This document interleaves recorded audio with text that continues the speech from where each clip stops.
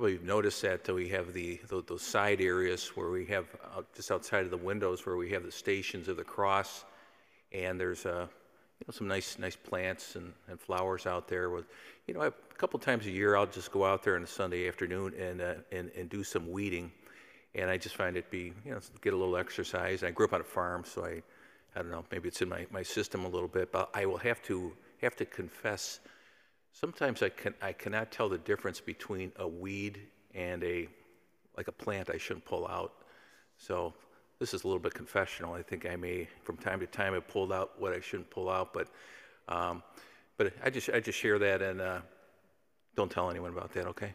So I just share that because of our gospel, where Jesus is explaining the parable of the sower and the seed, and it's a really powerful illustration of kingdom truth.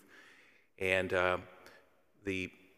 what the Lord does, he would sometimes use nature in order to highlight kingdom truth, as he's doing with his disciples here. And the weeds are the evil ones in the world. And I was sharing the other day, it's we all have some weeds to deal with in our lives, vices, and we need God's grace in order that can be conversion can happen, and repentance, and that wheat, that dimension can grow in our lives.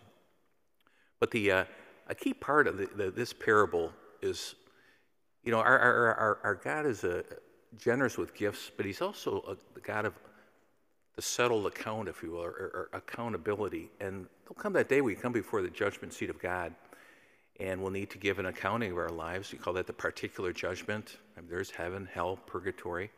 And we certainly all want to be with God in heaven, but he's never going to force us to accept his grace. And so, but that day will come for all of us. And I think that's one of the key points in this whole parable.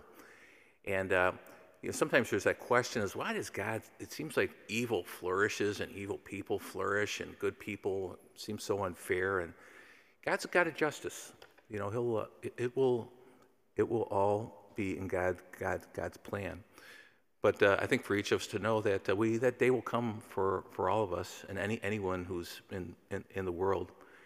And so as we're on this side of heaven, we all need that growth so that weeds don't take over our lives, vices, virtue grows, and that we can share what God has given us.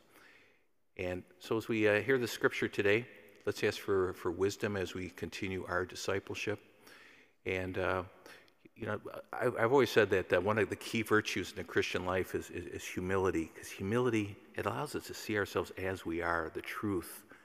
And the truth is we are created good at the core, but original sin is real. And the evil one is also real.